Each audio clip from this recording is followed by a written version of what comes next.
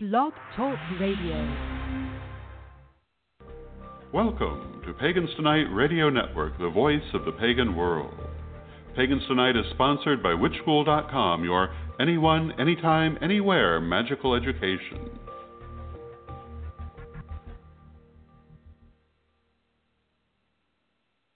And good evening and welcome to Nature Folk with Selena Fox, brought to us every Wednesday night at 8 p.m. Eastern here on the Pagans Tonight Radio Network. Nature Folk with Selena Fox is a production of and a component of Circle Sanctuary's radio ministry program. Tonight's program is a rebroadcast from a December 2013 show as part of her earlier Circlecraft Studies program. In this program, Selena leads a discussion about the folklore and ritual uses of oak, mistletoe, holly, ivy, and other plants connected with Yuletide. And tonight, after Nature Folk, is a live presentation of Circle Talk, welcoming Jack Montgomery for a discussion on American shamanism and other topics. Enjoy. Good evening. Welcome to Circlecraft Study with Selena Fox. This is Selena Fox, and tonight we're going to explore sacred plants of winter solstice. When you think about winter solstice, what are some of the plants that come to mind? Evergreens, fir, pine, cedar, juniper, spruce are some of the evergreens that are associated with this holiday. But there are other plants as well, and we'll be exploring some of those plants tonight, as well as we will look at some ways to use them for Yuletide celebrations. We call on the spirit of winter solstice. We call on the green spirit that is vegetation, that is green, and represents the continuity of life. We call on our memories of Yuletide past, Yuletide present, and Yuletide future. We celebrate winter solstice and the sacred plants that are part of winter solstice present, winter solstice past, and winter solstice future. There are different types of pagan Yuletide greenery for winter solstice. Probably the most well-known is that of the Yule tree. Now, some people call these trees that are brought into the home or living trees that are decorated outside the home and in other places Yule trees, holiday trees, solstice trees, Christmas trees. They go by a variety of different names, but they all have their origins back in ancient times when evergreens were associated with the celebration of winter solstice. Yes, even before the winter solstice got intertwined with religious and secular Christmas. We have a Yule tree in our home every year, and at Circle Sanctuary Nature Preserve, we also have a Yule tree. And we have evergreens outside that we also work with in connection with the holidays. When did Yule trees start being decorated? When did they start being part of these holiday celebrations? Well, there are a lot of different viewpoints on that. Certainly there are accounts from ancient times of humans celebrating seasonal holidays around trees, decorating trees. But the custom that is widespread at winter solstice time and Christmas time really came into vogue during the middle 1800s, the Victorian era in England, when Queen Victoria and Prince Albert started popularizing the old custom of bringing a cut tree that had been living into the home and decorating that. And what's wonderful today is that Yule trees, by whatever name they are called, are in many places now, and they have become a focal point for many people's winter solstice, Christmas, New Year's celebration. There are different types of evergreens. Fir and spruce and pine are common ones that people use. Some people prefer to have a tree that's a symbolic tree, a created tree that isn't actually a tree that's been grown, but a tree that's been manufactured to serve as a Yuletide tree. As I was growing up, one of the ways that tree symbols came into being was aluminum trees, and now there's trees made of a variety of different materials. There's some debate about what is the greener alternative in terms of having a tree as part of a winter solstice celebration. And certainly there's something to be said about sustainable agriculture, supporting farms that grow trees specifically for the purpose of being harvested and used in connection with the holiday celebrations each December up here in the Northern Hemisphere. And so I'm inclined to see that actually working with supporting agriculture and tree farming and preserving green space in that way, especially when that tree farming is engaged in sustainable practice, agricultural practice, is really a very good way to go.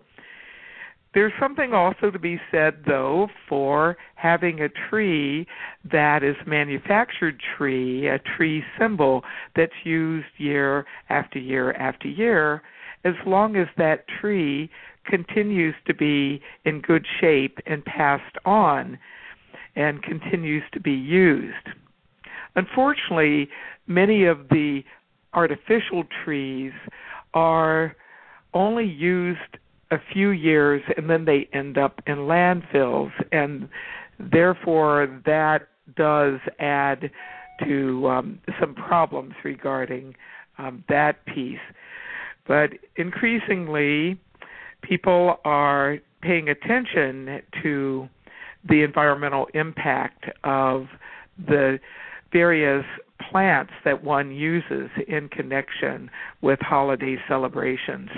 What we do with our Yule trees when Yuletide has passed is to have them outside as shelter for creatures, and then after a time having them burned in a grand bonfire.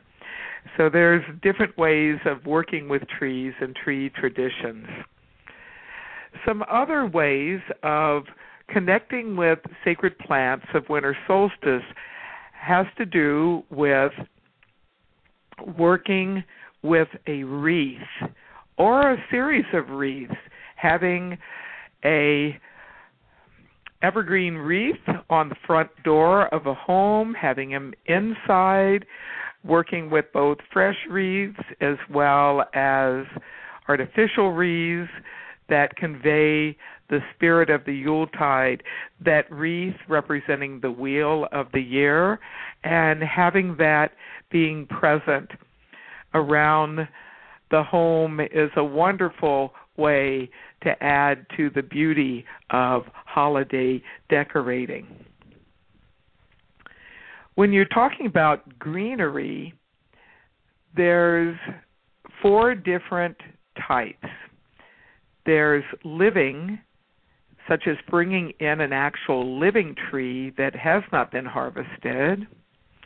One year we had a rosemary plant that had been shaped in the form of a tree, and we had that and then kept it, and were able to use that as an herb after it stopped being a rosemary tree. Then there's the cut greenery that's kept fresh. This might be freshly cut holly that's put in a vase and kept fresh that way, or some other plants that have been grown for the purpose and cut and kept as decorations. Then we have cut and dried. So the greenery has been cut, such as a sprig of mistletoe, and then hung up fresh, and then it dries, and it's kept in that fashion, not only for Yuletide, but year-round. Then the representational, which is manufactured greenery, either that is put in a form to look like greenery or it symbolizes greenery. It might be made out of other kinds of materials and shapes and colors. Whatever forms that you choose to use, it's good to pay attention to why you're choosing that and to attend to your greenery and your other winter solstice plants throughout the season. I went to undergraduate school in Williamsburg, Virginia. I was at the College of William and Mary.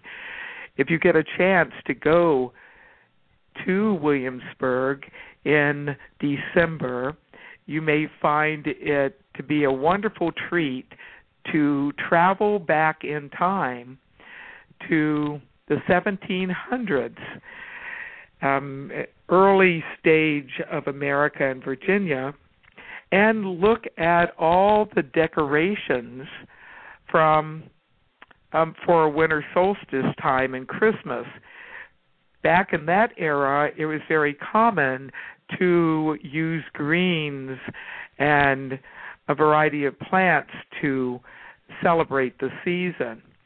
And those that care for the plants and the decorations in Colonial Williamsburg keep them fresh throughout a month-long celebration, replacing greens and other plant materials with fresh ones, and they use a lot of fresh greenery. It's really quite wonderful. Let's take a little look at some of the sacred uses of sacred plants of winter solstice. They're used to decorate a place. They are used in ceremony. They can be used in preparations of holiday feasting, such as some of the fruits. I make wassail every year, and in addition to spicing the cider, I put in freshly cut up apples to add to the taste, as well as some frozen berries. So being able to use that as part of the feasting is a great thing. And another possible use is that of gifts, of actually gifting others with one or more sacred plants of winter solstice. I'd like to spend a few moments now talking about some of the lore and some of the specific plants that are connected with this holiday. Frankincense, which figures into the Christian Christmas story as one of the gifts of the Magi to the young Christ child, actually had a connection with winter solstice and the sun in pagan cultures and religions before Christianity took form. In ancient Babylon, Assyria, Egypt, Amongst the Greeks and the Romans, frankincense has been used as a ceremonial incense. It's commonly connected in the past and in the present with the sun. It has many uses.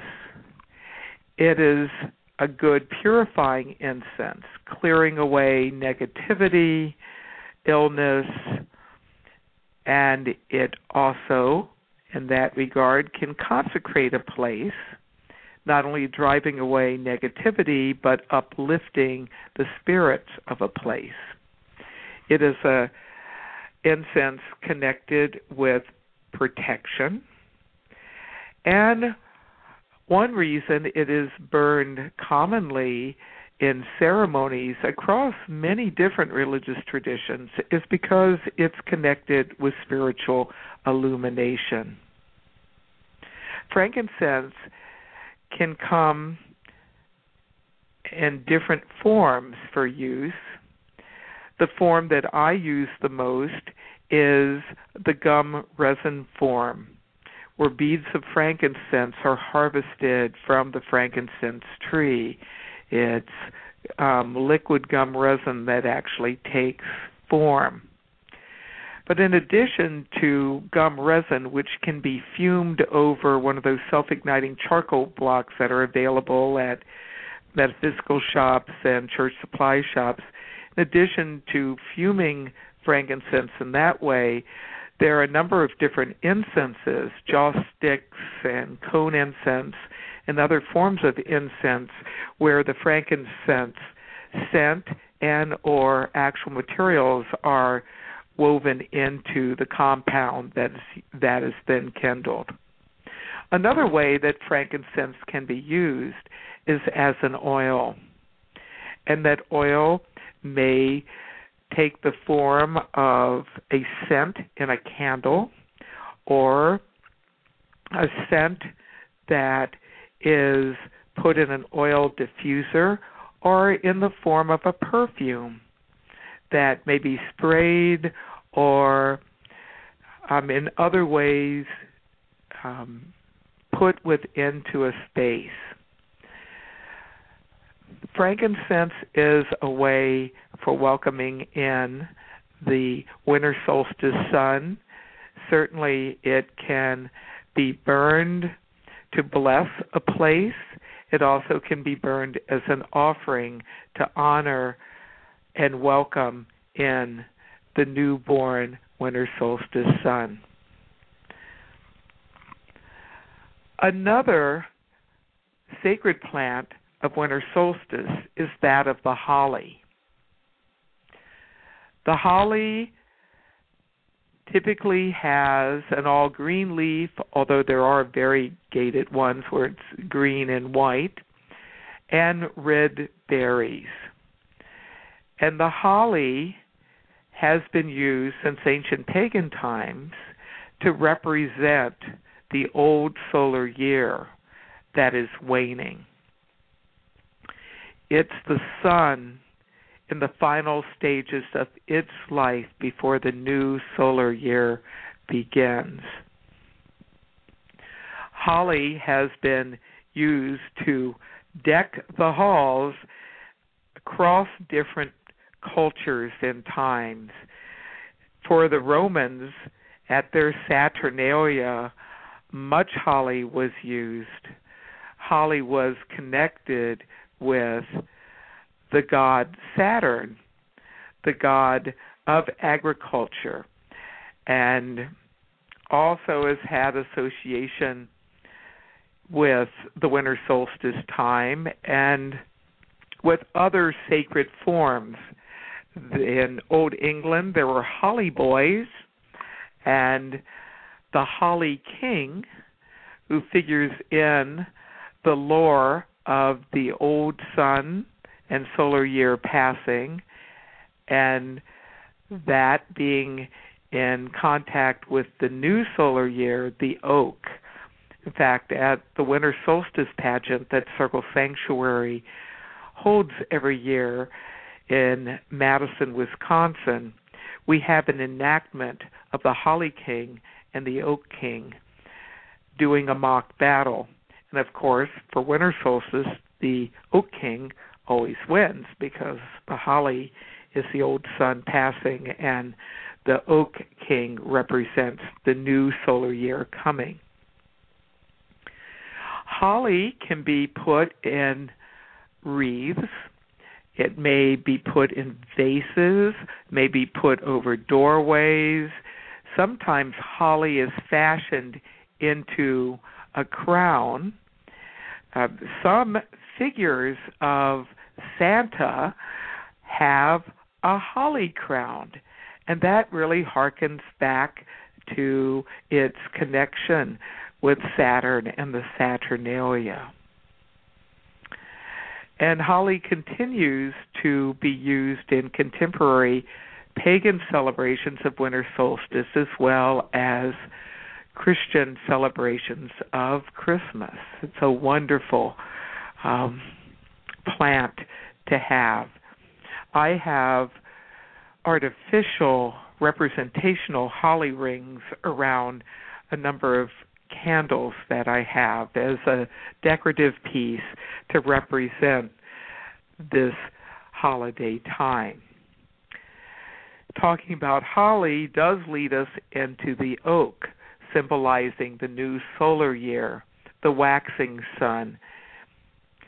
Some of the ways that oak figures into winter solstice decorations is actually acorns that are being placed in bowls and acorn ornaments on Yule trees. Those are some ways that oak takes the form. But perhaps the one that's most commonly used for oak is the Yule log. And that's a tradition that we have in our own household as well as at Circle Sanctuary Nature Preserve with our annual pagan Yuletide celebration. We kindle a very large log of oak to represent the new solar year coming. Burning oak in fires at winter solstice can be a really powerful way of connecting with the holiday. Sometimes we decorate our Yule log with dried holly sprigs so that we have both the old year passing as well as the new year coming. We also have thrown into a winter solstice fire acorns with wishes for the new solar year. Mistletoe is common to many winter solstice celebrations. It is a symbol of peace, prosperity, well-being, healing, fertility. It also can represent protection and rest. It may be hung in the form of a sprig above a doorway as an amulet. Fresh mistletoe gathered together may be put in a silver or pewter kissing ball, which may be hung up in an entranceway of a home or at a threshold. The idea of kissing under the mistletoe has its roots in the old pagan custom of making pledges under mistletoe and making peace treaties under mistletoe. Well, there's a whole fertility and joy connected with mistletoe as well. And that is a plant that is probably most known for the kissing rather than the peacemaking, but all of those are part of its winter solstice heritage. Ivy, you may have heard the carol, the holly and the ivy. Well, the ivy is another plant connected with winter solstice, and in particular, it has associations with Dionysus, the a Greek god, and Bacchus, a Roman god, both of whom have had connections with winter solstice time. It also is connected with the great goddess, and there are some traditions in Old England of having ivy girls who are part of celebrations, just as holly boys are. Ivy can take the form of wreaths or being added to wreaths. It can be in garlands. It sometimes is added to crowns. And it represents the greening of life and the continuity of life year-round. And I have Baltic ivy as well as some English ivy growing outside at my home, and even in the depths of Wisconsin winter, I have some ivy and some bit of greenery to be able to look at during the winter time. Another plant connected with winter solstice is wheat. And wheat sheaves are sometimes given as gifts. Wheat weavings may be given as gifts, not only to bless the home, but to convey good luck, good fortune. Wheat symbolizes sustenance, abundance, fertility, good fortune. Certainly, there's a lot of baking going on at this time of year, and wheat flour is used for lots of pastries and cookies and cakes and bread. Some fashion straw figures and symbols of Yuletide out of wheat. And wheat also is linked in with some winter solstice divinities. In particular, not only Saturn in Old Rome, but his partner Ops, the goddess of plenty, who gives us the root word for opulent. In Teutonic, Scandinavian, and Germanic countries, wheat often is put around the home to represent abundance. In Sweden, straw is fashioned into what's known as the Yule goat, sometimes seen as a gift bringer, sometimes linked with Thor, the old pagan god. Wheat is a wonderful plant year-round, and its tradition does continue to its present day. And looking at evergreens again and their representation of the continuity of life, the really fragrant greens can really be a blessing to the house, having that wonderful smell, whether it is coming from a Yule tree or freshly cut greens. Having garlands of greens, actual greens or representational greens, can be a wonderful way to adorn a home. And there's now many different places selling harvested trees also have evergreen garlands available as well as wreaths.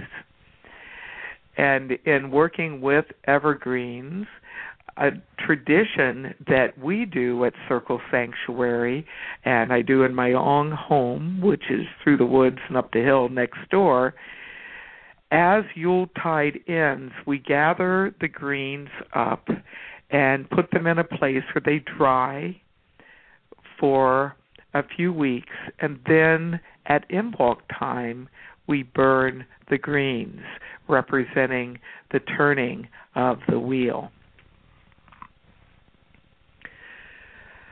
Some things to share now regarding sacred plants winter solstice includes looking at ways of working with these plants for gift giving.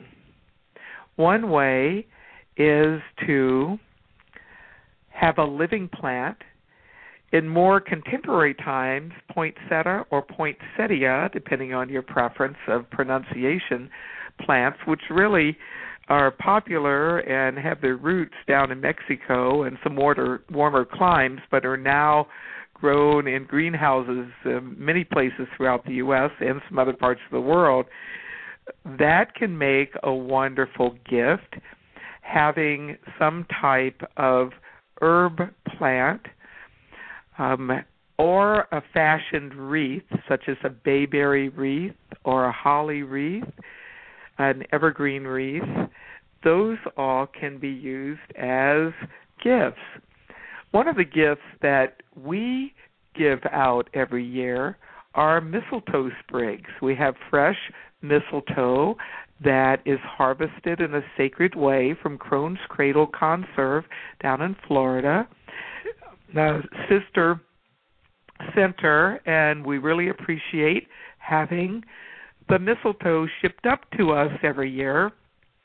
We keep it in a cool place until our winter solstice pageant, and then literally we get several hundred amulet sprigs from all the mistletoe that we are gifted with, and we place them on a great altar, and it absorbs all of the good energy of our ceremonial evening. And then at the end of our winter solstice pageant, following our meditation for world peace and our concluding singing and drumming to welcome in the new year, those who have participated and attended the event all come up and take a sprig home for use to bless one's home for the holiday season. And mistletoe amulets, while they're connected with winter solstice, really are great to have year-round. After they have dried, they actually take more of a golden color, and for that reason, another name for mistletoe is the golden bough. Yule logs not only can be burned in the hearth fire, but for people that don't have a bonfire area near their home or a hearth fire place in their home, can actually take a Yule log and create some holes for taper candles or votive tea lights or other kinds of candles can be set within a Yule log, or a Yule log can be decorated and some candles put right in front of it and used as a centerpiece. So it's not necessary to actually kindle a whole Yule log in a hearth fire or a bonfire in order to have a Yule log tradition. Indeed, most of the people that I know who do Yule log work actually are living in urban areas without a hearth fire and use this symbolic Yule log and candle holder as the means for being able to connect with that tradition. Having greenery, having the lore, sharing the stories and the meanings and some of the myths connected with the sacred plants of winter solstice can be a wonderful addition to solstice celebrations. And doing some type of meditation involving greenery also can be helpful. I invite you now to join me in a short meditation in connecting with the sacred plants of winter solstice. In the next few moments of quiet, take some deep, slow breaths.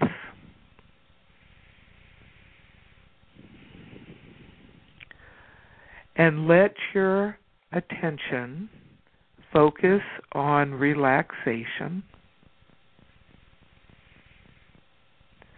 and then connecting with the sacred according to your own tradition.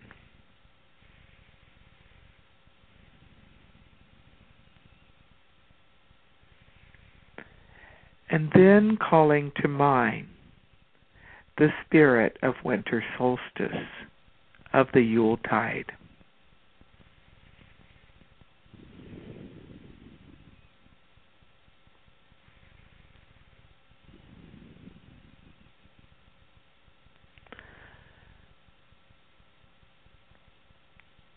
And now imagine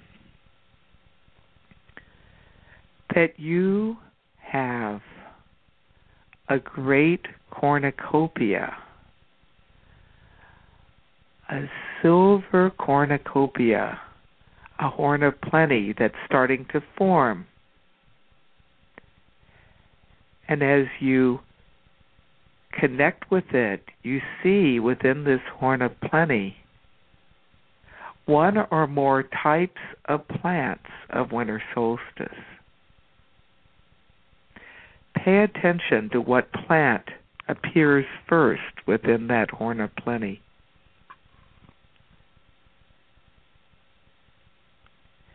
And when you are ready, take that out and hold it for a few moments.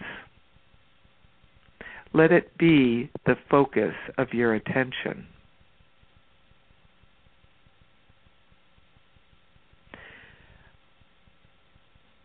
Let your connection with that plant of winter solstice bring forth a message.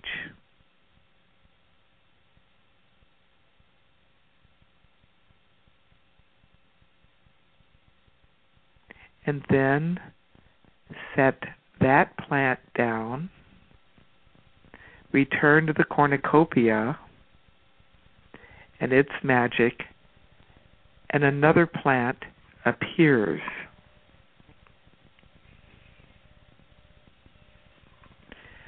Take that forth, and in like fashion, connect with it and pay attention.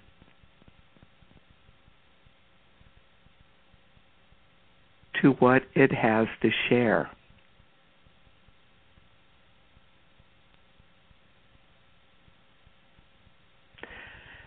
And finally, reaching into the horn of plenty again, another plant of winter solstice emerges.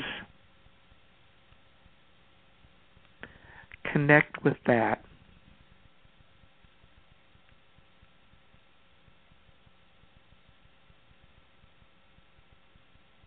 Let it bring you a message.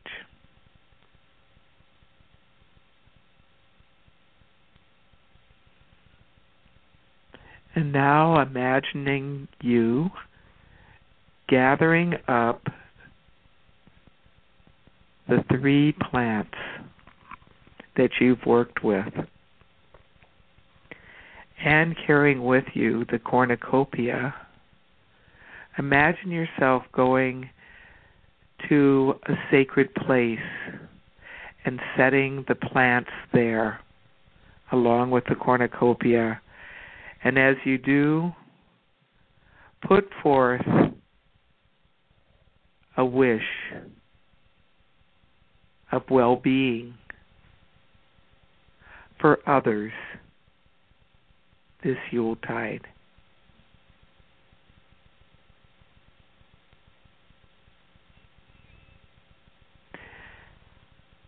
And then when you feel complete with that experience,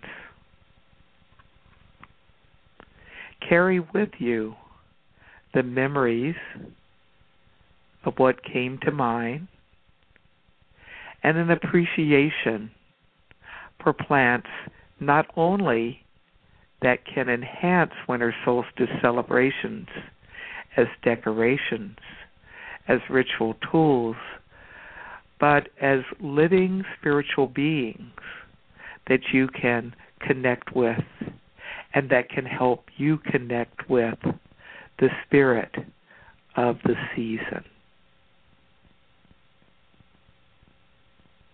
We give thanks to all the plants of winter solstice that we've talked about thus far, and that we'll talk about in the next few moments as we move into our discussion time. And I want to welcome into our conversation David and Jeanette Ewing and those who are in live chat who may have some things to contribute. I also welcome you. Well, good Yuletide. Hello, happy Yuletide.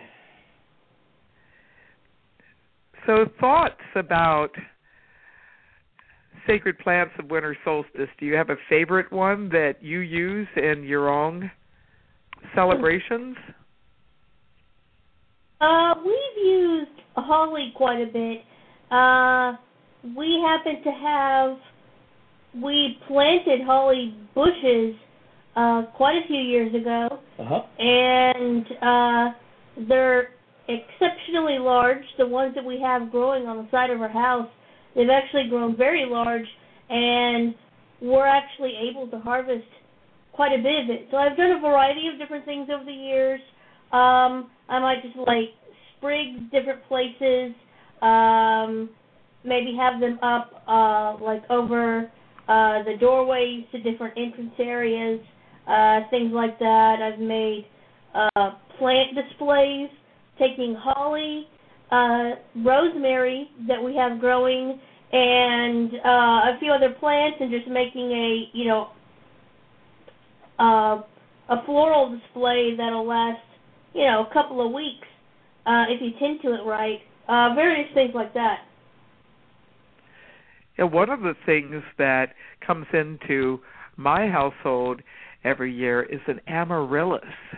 And I give thanks to my good friend Deborah, who gives me a amaryllis every year, and it's wonderful. We start it growing. It comes, and generally by the time Imbolc comes around, it's burst into bloom, and it can be quite spectacular. So to actually have a plant that's alive and growing that comes in at the Yuletide and then blooms is really a wonderful thing, and I think giving plants can be a fun thing if you have plant lovers in your life. Have any of you done pomanders? It's taking a lemon or an orange, usually it's one or the other, and putting cloves in them and then rolling them in like a spice mixture. It's an old scent ball type of charm, or used to help, I guess you might call it a medieval air freshener. I've used them as decorations on trees. They're pretty labor-intensive to create, but they are a lot of fun. And I still have some of my pomanders from winter solstices years ago that I crafted. It's interesting that you should mention that.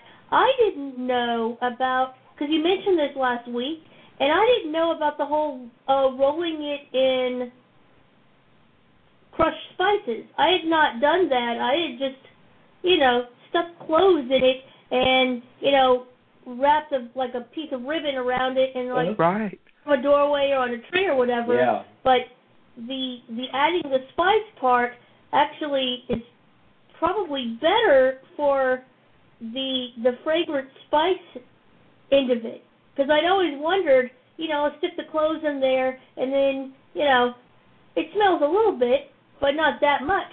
So I used it mostly for looks. Because I had actually rolling it in spices. I mean, it's actually a good idea. Yeah, it does make sense. Yeah, and orris root is a really good fixative. So if you're having powdered cinnamon, powdered allspice, powdered nutmeg, and some other spices, if you also put some orris root, powdered orris root in it, it helps the smells, the beautiful aromas stay around longer. So that's another use. And once you've made a pomander, after a while, even with fixative in it, the aroma may start dissipating, well, you can freshen it up by putting a few drops of spiced oil on it. Right. Or you can get a new mixture and add another layer. It's really so one year, this back in the 1970s, early on, as I was developing winter solstice traditions for my own personal life and household, I made lots of pomanders and gave them as gifts, as well as had them on the tree as decoration. Now, some people use bayberry as a winter solstice plant, and I have a bayberry wreath, which I really like, and the bayberry candles made of the scent of bayberry, for many people, says holiday time, Yuletide. I'm wondering if there's any comments, experiences that are being, or questions being shared in the chat room.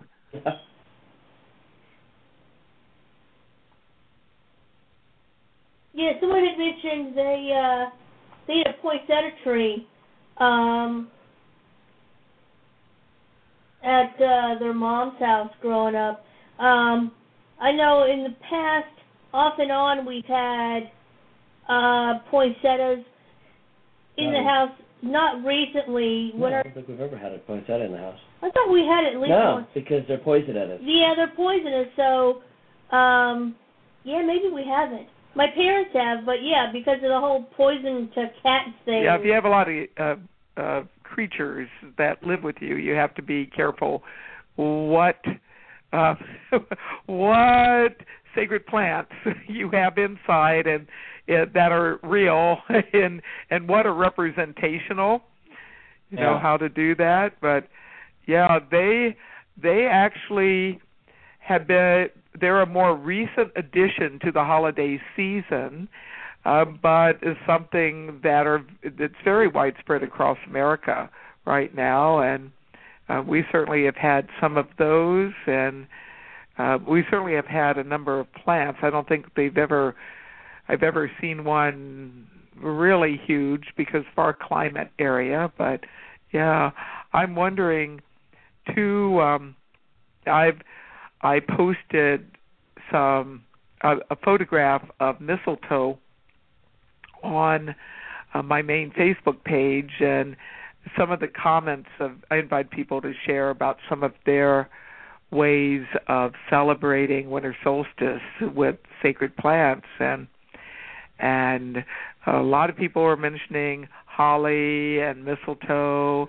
Some are also mentioning pine and pine cones. And pine cones are wonderful decorations.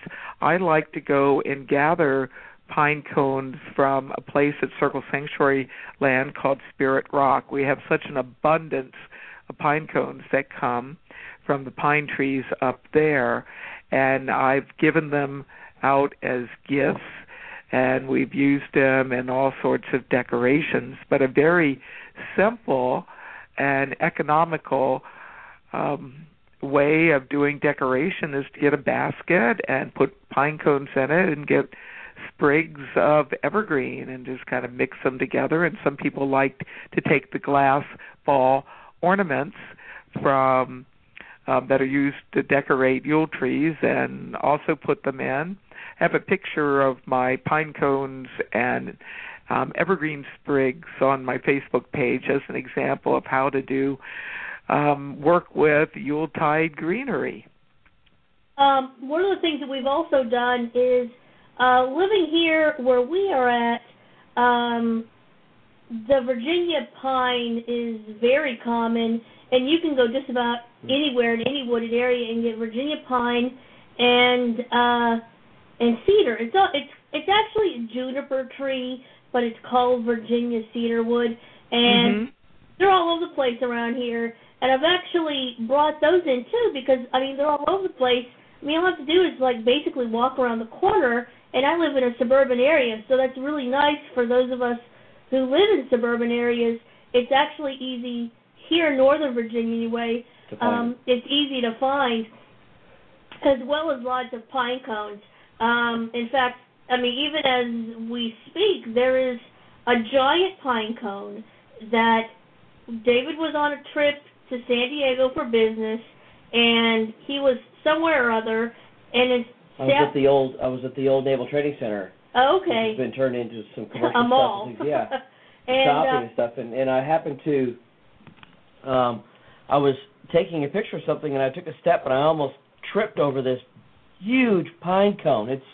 It's like 8 inches tall by about 6 inches across. You know. Wow. Big pine trees they have out in Southern California. Yeah, so I packed it up, wrapped it in a bag, and packed it up and brought it home for a gift. So it's sitting on our on top of our entertainment center. Yeah. I mean, it's a huge thing. It's bigger than anything that we have around here. So we keep pine cones all over the place. And one of the nice things about bringing evergreens in is that if you have pets, you know, even the cats, leave them alone. They do leave them alone. They find the taste objectionable, so they don't tend to mess with them too much. So that's one of the pluses about doing that. They won't mess with it, although they'll try, certainly. You know, after a first taste where they decide they don't like it, then they'll leave it alone. So I can't speak for all pets, but at least our cats don't really like it. So that's one of the nice things about bringing stuff in. You can, you know, we've put it various places from year to year, and, you know, made various different kinds of decorations. And it's, you know, it's certainly economical, you know, when you can just go in your back, you know, around the corner and get some stuff, tie a ribbon around it, and, you know, decorate your house. And, you know, it does help with, you know, just bringing that sense of the holiday into the house, especially around here. It was, you know, close to 50 degrees, and probably at Christmas, at Yuletide, we'll be lucky if the temperature is below 50. It just doesn't feel very Christmassy. Yeah. You know, you don't get that Yuletide feeling. We don't ever get snow at this time of the year, so bringing evergreens into the house is really nice to help bring in that sense of the Yuletide, especially for those of us who live in climates that just aren't terribly cold at this time of the year. Mm-hmm. Yeah. Well, I really think that it's wonderful that old traditions are continuing to carry on into the present day, and while pretty much these sacred plants of winter solstice that we've talked about, you know, the holly and the ivy and the oak and the evergreens and the wheat have roots that go way back in time, as do the citrus, because in the Mediterranean climates in ancient Rome and old Greece, clearly you were dealing with a different kind of climate, and so there is abundance and prosperity. So those have old roots as well. But whether the plants are from the ancient past or ones that have more recently been added to the mix, it's wonderful to be able to have that connection with nature and to have them be part of the tradition. I'd like to end by inviting all our listeners to imagine creating a circle of evergreens around you as a form of meditation, to be in the center of a circle of greens, and to hold in your hands a golden acorn representing the new year coming. And to hold in one's heart the promise of continuity and connection with the larger circle of nature of which we are all part. I want to give thanks to everyone who has listened live, who've contributed to live chat.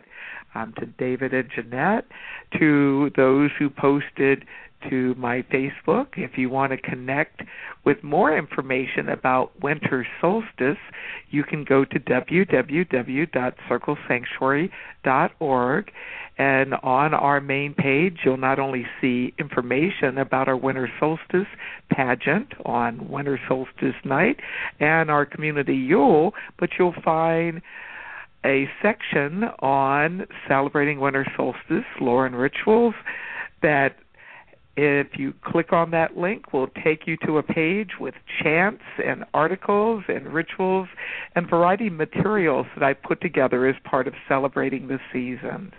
I invite you all to stay tuned for our Pagan pre-show from Pagans Tonight, and give thanks to the Pagans Tonight Radio Network, and also invite you to tune in on Wednesday nights to listen to David and Jeanette and Pam on Pagan Warrior Radio, followed by a pagan music show that Pam does.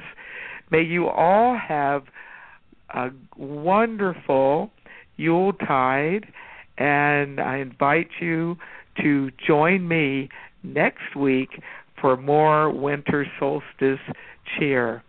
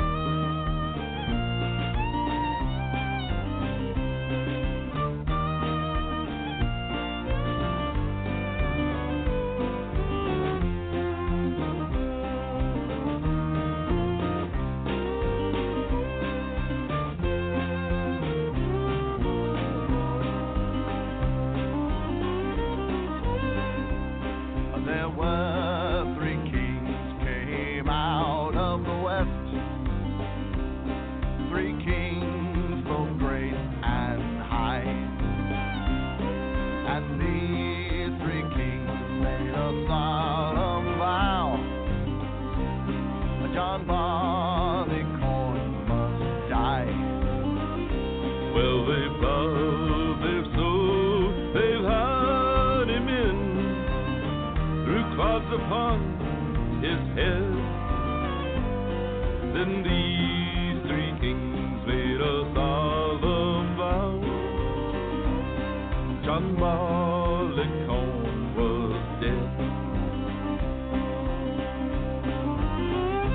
so they let him lie for a very long time, till the rains from heaven did fall.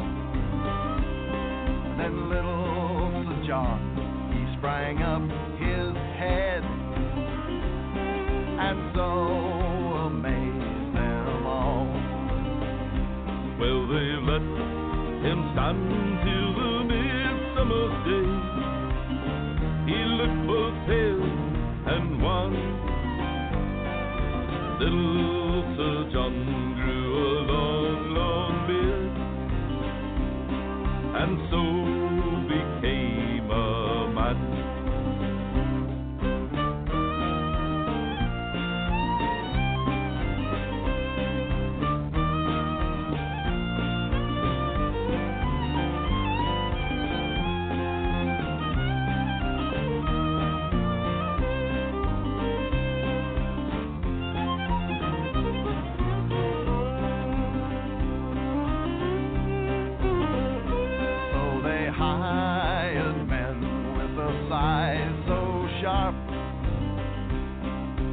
Cut him off at the knee.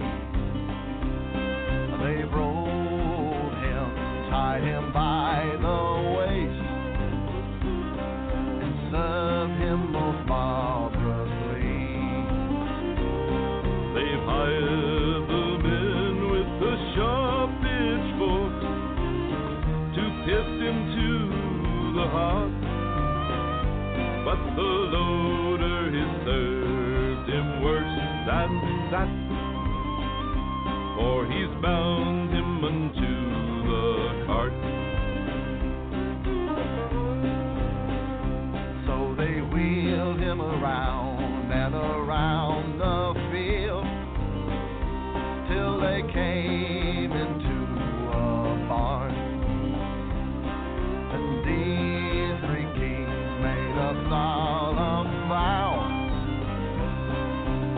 One poor John Barleycorn, they hired men with a crabtree stick to thresh him skin from bone.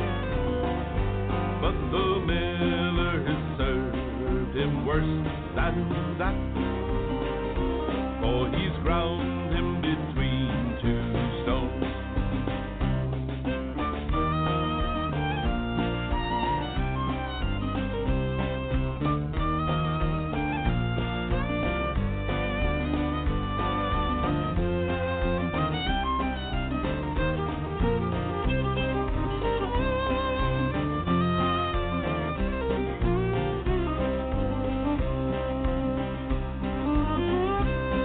So here's little John in a nut brown bowl. Here's whiskey in the glass. For little John in the nut brown bowl proves the strongest man at last. For the huntsman he can hunt the fox, nor loudly blow his horn, and the tinker can mend the kettles nor the pots without a little barley corn. Without a little barley corn. Without a little barley corn. Hey!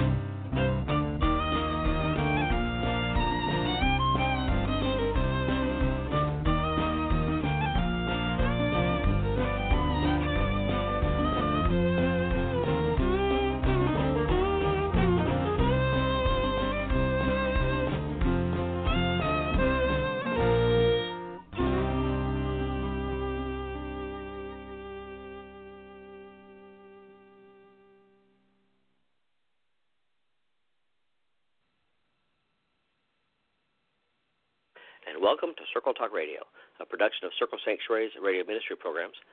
Join us every Tuesday evening at 9 o'clock Eastern following the Nature Folk program with the Reverend Selena Fox as we discuss various topics of interest to the pagan community. Circle Talk Radio is hosted on alternating weeks by Circle Sanctuary ministers Jeanette and David Ewing and Circle minister Deborah Rose. And before we begin, we would like to express our thanks to the Witches School International and the Pagans Tonight Radio Network for helping us reach the community. And for more information about Witches School, please visit them on the web at www.witchschool.com. And for more information about Circle Sanctuary and everything they do for the community, please visit us on the web at www.circlesanctuary.org. I'm going to do it.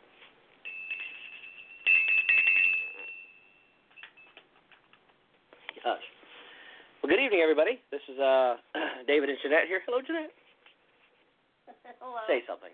I can't see you wave. I can see you waving. So we're here for another edition of Circle Talk. It is Thursday, December 12th. No, it's Tuesday, December 12th. It's Tuesday, December 12th. Port Okay, time warp. It's cold outside. It is cold outside, Okay, we can say that. so I do have to start this discussion by mentioning that if you happen to hear a cat crying in the background, this cat is not in distress. This cat wants to go outside in very cold, wintry. It's blowing. Yes, it's very windy. cold and windy outside Right. at our home in Northern Virginia, and he foolishly wants to go out into our fenced backyard. Why, I do not know. And so if you hear the sound, do not be alarmed. He is just being Whiny. He's been out before. He went out. The wind blew. He ran back inside, and now he wants to go back out again. So we have that to contend with this evening in the background at some point. Because he's awesome that way. Yes, but that's Loki. He's kind of whiny about that. So there he is. Anyhow, this evening we have a special guest with us tonight, His name is Jack Montgomery, and he has quite a bit of background and experience. We're really looking forward to hearing more from him about where he's coming from and his experiences and his teachings. He has written a book called American Shamans: A Journey with Traditional Healers, and that came out a few years ago. And he's done some other work, written some stuff about hoodoo. He's written and talked about hex magic. Yes. Okay, I'm feeling words. Let's see if we get his info here real quick. So Jack is professor and collection services coordinator at Western Kentucky University Libraries. He's been a professional speaker since 1989, doing professional seminars on conflict and change management, as well as emotional intelligence to library groups nationwide. Studied world religions and academically and personally since the early 70s. His book, American Shamans, was published in 2008. And he's also been a professional musician since 1969, releasing 4 CDs of his original and his arrangements of traditional folk music. And right before the show, between Selena's program and ours, that was John Barleycorn by Jack Montgomery and Water Sprite. So he's, I don't know, we're just excited to have him on the show and to talk to him. So we're going to go ahead and bring him into the conversation here. Good evening, Jack. Good evening. Nice to be here. Hey. I think I'm going to kick him out. Thanks for being here. I've got kitties too. Yeah. And we would like to begin by saying that you originally were going to be on, was it last month or the month before? I think it was the month before and ended up stranded out on the highway. That's right, in the middle of nowhere. And, yeah, never a good place to have a car break down when there's nothing around. So I don't remember what we did as a result of that. I think maybe we just played some music or something, and we were able to reschedule you for this month, which is great. I sure appreciate it. And I do have to say, before you were tapped by Deb Gilbert to be a guest on the show, Deborah Rose. She goes by Deborah Rose. That's her stage name.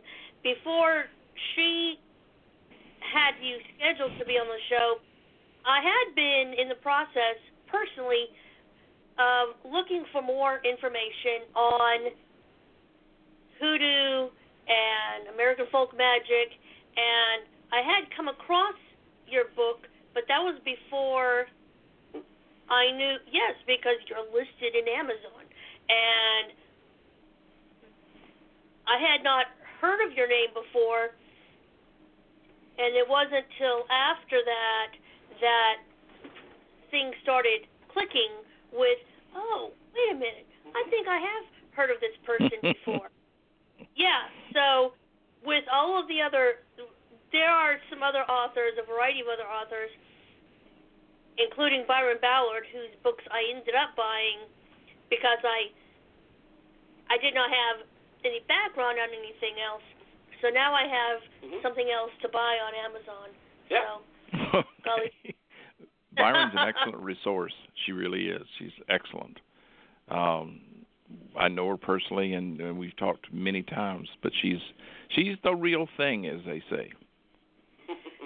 We have had her on our show a couple of times already, and probably have her on again sometime in 2018 as well. So, and we get to meet her, and we will finally get to personally meet her later on. This coming November next year, when she joins us at our Samhain retreat that we host up here in Northern Virginia called Hallowed Homecoming. Oh, okay. So, yeah. we have other folks on the planning committee who know her better than we do, who talked to her, I guess, at a gathering in Georgia this past summer, and she penciled us in for either the weekends that we could possibly get. We won't know what weekend it's going to be until the park confirms our request. Right. Mm-hmm. But it's a Samhain gathering. It's a national park, cabin camping, full feast hall that we provide food, ritual stuff, and it's a really nice place to go back and just disconnect from the world and honor Samhain. So she's going to be joining us next year for that, and we're really excited to have her along for that. So we're so hearing that you're connected with her, you're friends with her too. I mean, it's the kind of the small world. Yeah. It is a small world, very small world. And there really aren't too many authors that write about this sort of stuff. There are a whole lot more than there used to be, I assure you. Oh, yeah. When I first started researching about this back in the 1970s, I mean, it was like pulling teeth to find someone who'd written something. There were a lot of scholarly articles, but that's about all there were, and that's what propelled me out of. I was a college student at the University of South Carolina, and I was taking anthropology classes, reading ethnographies, and I thought, I don't want to just sit here. I want to go talk to people, and so I started looking around, and someone recommended that I look up this old man down in Beaufort, and it turned out to be a root doctor or a practitioner of hoodoo, and that's how I got started back in 1974. So, but you're right, there aren't many now, but it was almost nothing back then. One or two people were writing about all this in any serious way. And I'm glad that everybody has gotten on the bandwagon because it's going to keep it alive. And it's living anyway, but this way it will get to more ears and more eyes, and that's what's important. Right, and one of the problems with any sort of strain or form of American folk magic, whether it's hoodoo or the Appalachian granny magic or whatever, is people don't write things down, or if they do, it's tucked away in little books and little places here and there. It's passed down to their students, probably family members, and it does. If the family member wants to know it. That's right. And a lot of times the family don't want to have any part of it. And that's why, if you know about one of these people that's getting ready to pass, you need to approach the family and try to find out if there is any kind of diary or anything that you can get your hands on and that they will sometimes sell you. It's interesting. It's a very interesting way because with the granny woman that I met in Southwest Virginia, I had to swear to her family that I would never reveal her actual name. Right. Because they lived in a very small community, and they felt like their family would suffer if this got out about their mother. So I've made and kept that promise for, golly, that's 40 years. Wow. Yeah. But go ahead. No, because even though all three of these traditions are all anchored in Christianity, and they are, it's still a very highly suspect practice because while a person could be looked at as a healer, as a worker of magic, if things went wrong, they also could easily and often did become a scapegoat for something that went wrong in the community. In other words, what they did marginalized them oftentimes and could make them, they could suffer sometimes a dreadful fate for, even after helping people for many years, the community could turn on them. So it was not something that anyone took lightly. This was a very deadly, serious business, especially in the hoodoo tradition, where, I was warned if you don't take this seriously, you could find yourself missing. No one would ever know what happened to you. Yeah. So, Wow. I mean, a lot of people approach this with a very cavalier, let's try this on today. But if you're going to really pursue this, you're going to come up against the deadly serious quality of it. Besides, when you start to consciously change your own view of reality, which all of this eventually will do, then it will cost you. It'll cost you socially, it'll cost you personally. And so you better be serious about what you want and your goals and your strengths. You better know who you are as a person, because every part of it will be tested. And I'm not trying to scare people away from it, but I'm also trying to impose upon it that magic is very real. And when you enter into that alternate reality in a conscious way without the assistance of any drugs or anything else, you're walking into something that you have never experienced before, and it will take its toll on you for a while until you learn to manage it. The first question I ever asked Lee Gandy, the Hexenmeister I knew in Lexington, South Carolina, was, how does one become a Hexenmeister? And he looked over at me and said, by being a hex till you can manage it. And that was a loaded statement, because he was trying to tell me this won't be easy for you. Coming from a very rationalistic base world where I had to find a psychological or sociological answer for everything. And I did suffer quite a bit with it. When when you see things and hear things and experience things that don't match your view of reality, it's going to challenge you, and you're going to have to rethink that view of reality, and it will become expanded, and you better be ready for it. And I think real serious practitioners all know this. That's why it's almost like a sacred calling for those that are very serious about it.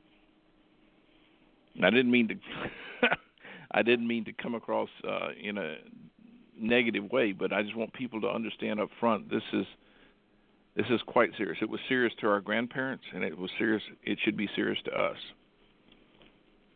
Well, it's like learning any craft kind of a thing. You need to learn the safety precautions and know what the repercussions. Learning kind of ahead of time. Yeah. Getting it. Yeah. Well, if you take a course, a study and get a degree, it's going to change you. Right. Well, and so if you learn to play an instrument, a musical instrument, learn an art, it will change you. This will change you as well. Mm-hmm. Okay. And I was always fascinated when I was in college with the character of the shaman. Right. And I realized with a lot of the folk healers I was meeting that they did things that were shamanic in nature. And a shaman is a person who can enter alternate states of consciousness at will and contact and utilize other energies outside of normal consciousness to accomplish things. All genuine folk traditions, whether it be hoodoo or powwow or even granny magic, all tap into this. And therefore, that's how I ended up calling it American shamans. That and my publisher wanted a catchy title, so I went for that too. But it was very serious. These were people in America living in every community who were there as part of the community, who were sought after and yet feared. So it was it's been an interesting thing to read about their lives and their histories and to talk to them. People were they either loved Lee Gandy or they were afraid of him and hated him. So he walked that line all the time with his craft, as you say. So what specifically did he actually practice?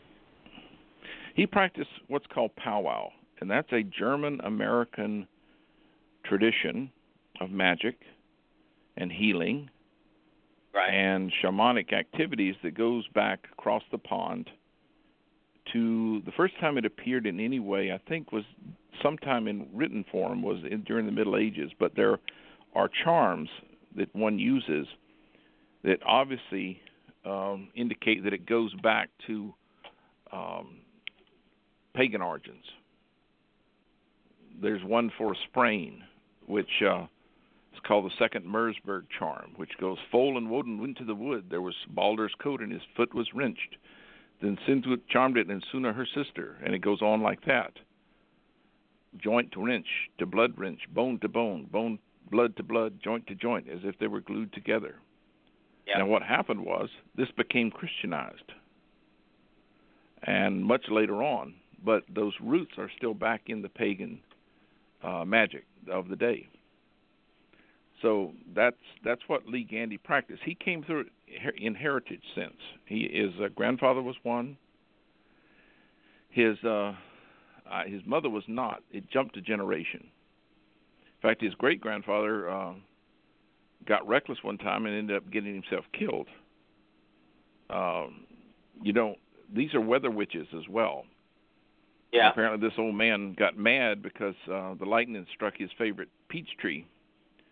And he yelled at it and said, "Burn a tree, will you? This is old Zach. Let's see you flash one at me." And, of course, the lightning did, and he was killed instantly. But Lee was a former school teacher, and he was retired when I met him. He lived in Lexington, South Carolina. We just found his old home again. I knew him for a period of 4.5 years before I moved to Virginia. And I was his student along with another gentleman that I mentioned earlier. I've also since reconnected with the powwow tradition in Pennsylvania, and that's a very vibrant tradition there. There's some wonderful people doing some wonderful work in preserving it and making it live today as it does, but making sure that people look at it and understand it within its proper light as a genuine,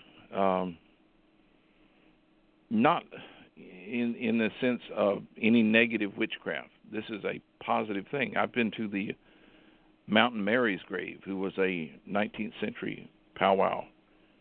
And a lot of the people from Ole Valley a lot of the powwows consider her to be sort of the grandmother of them all. And we got permission to go up on to her gravesite. And it was an amazing experience. It truly was. I didn't expect anything, but boy, I sure got it. It's been for me. It's been over 40 years of an amazing life. Right. And people like Patrick Don Moyer at Kutztown University, Rob Chapman, even Silver Ravenwolf has wrote one of the early books about powwow magic in the modern era. Of course, there have been written stuff about powwow since 1819, so it's that are still in print. Yeah, I think it was through. Go ahead. No, I think it was through. Back when we first started learning on our pagan past, Silver Ravenwolf was one of the bigger authors in the area in the time, and I remember hearing about powwow through her writing. Yeah, that's the first time I'd heard about that. Yeah. Mm-hmm. And I didn't know it had those types of pagan magical underpinnings. Right. Yeah, at all.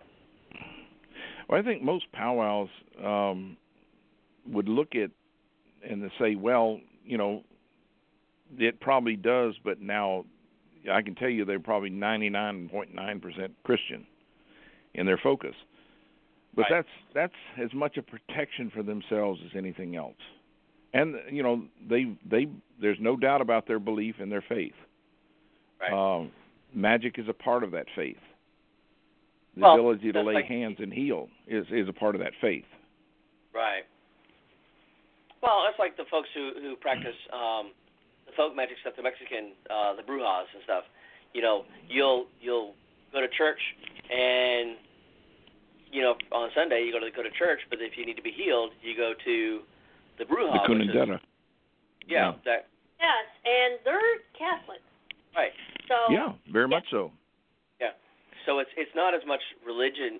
So this stuff, the powwow and this work really isn't as much religious in a lot of ways. It's tradition. It's folk tradition. Right. Yes.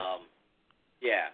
I think that's something that. But it has some remarkably sophisticated underpinnings in its concepts of how things work, such as the idea of an ideational construct, which is one of the ideas in powwow, and in hoodoo, which is that you can take and create a thought and give it a certain,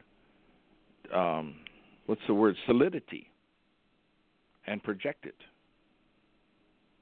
And you create these things for yourself. You can create companions. You can create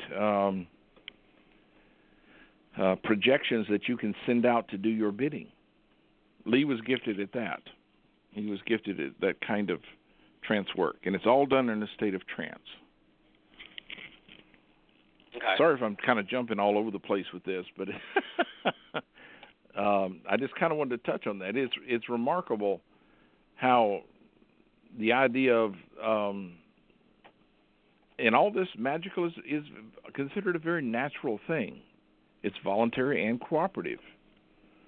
And it's all about energy. It's all about the movement of energy. Because energy can't be possessed. It can only be channeled. It's what we are at our base. Right. Energy is. I mean, there's only a certain amount of energy in the universe, kind of idea. So it's how you channel and focus it as it flows. You can't. Yeah. You can pool it and use it, but you can't. Right. You can only control it to a point. I know one of the times that you realize that something more is going on than you were aware of was one time a little boy brought this dog over, and it had been hit by a car, and it was bleeding from the mouth, and I thought, oh, this poor thing's dead.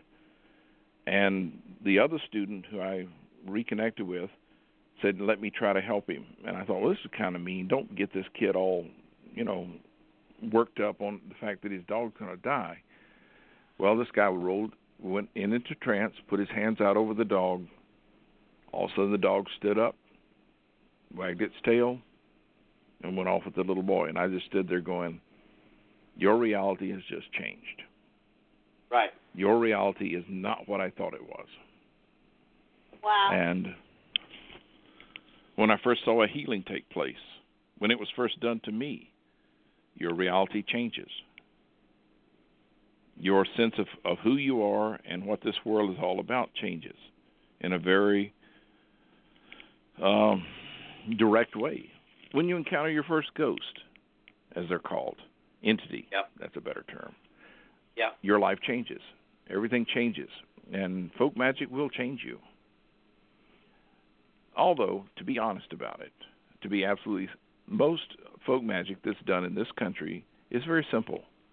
It's very healing oriented, or it's done in a form of protective magic.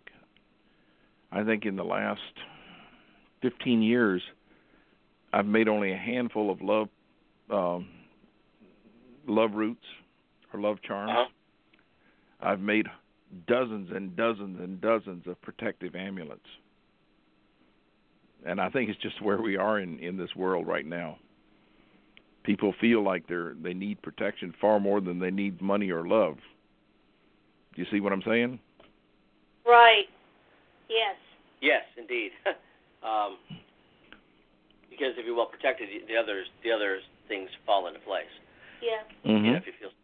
If you feel secure and protected in what you're doing and who you are and where you're at, then yeah. You can focus on other things. Yeah. Right. And I suppose the only other thing that people probably would ask for on a regular basis might be prosperity-oriented, money-oriented. You'd be surprised how few people actually ask for that. Yeah. It's really odd. As I would think most people would say, I need more money. Okay. Okay, that's fine. But what most people are asking for is give me the security to walk through life. Give me the security to go to bed at night and put my head on a pillow and go to sleep. And give me the security to feel safe because there's something in my house now that isn't right. Whether I created it or it got in by intrusion. Yeah. And a lot of times, I know when I was sitting with Mr. McTeer, the Beaufort root doctor, one day I pointed to his altar, which was back behind his real estate office, believe it or not. They're in downtown Beaufort.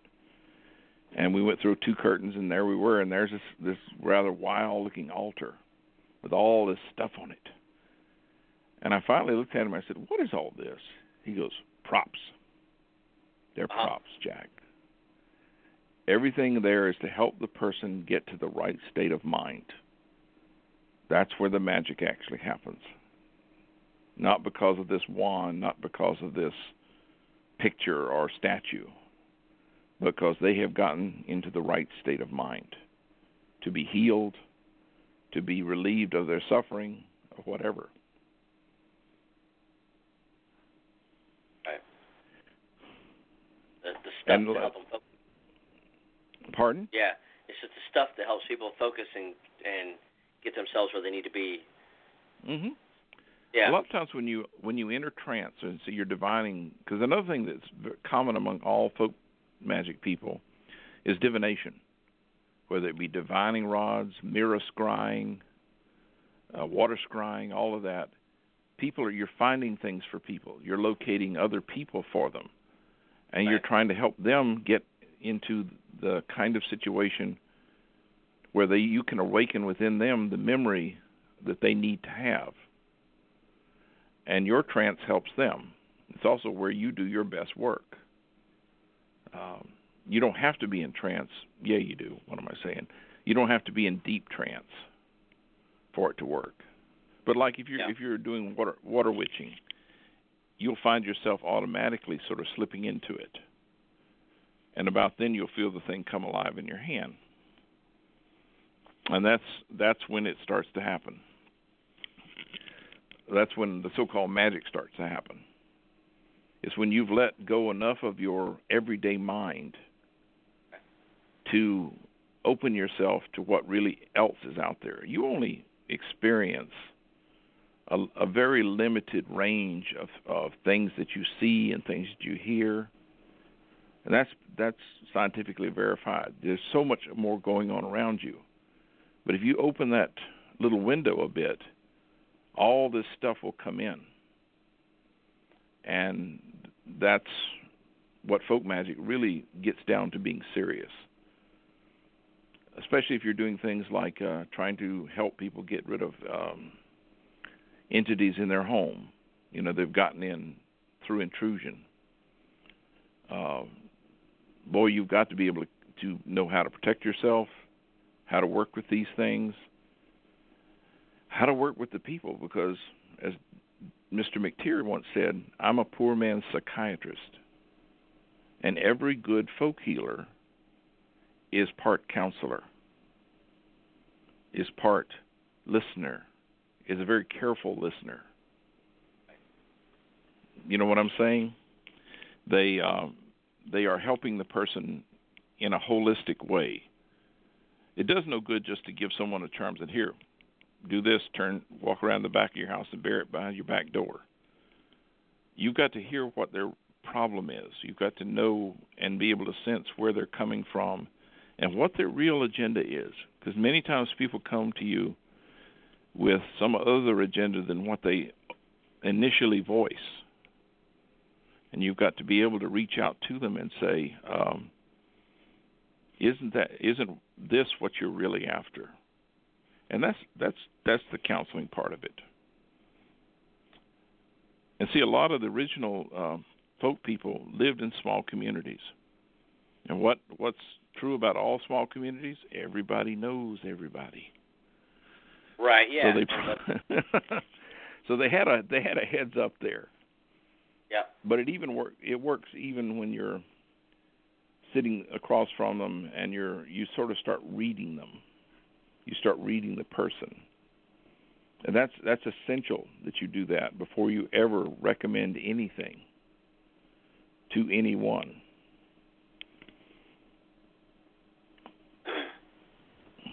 Because most people deep down kind of know what they need to do. Right. To get what they want or get what they need.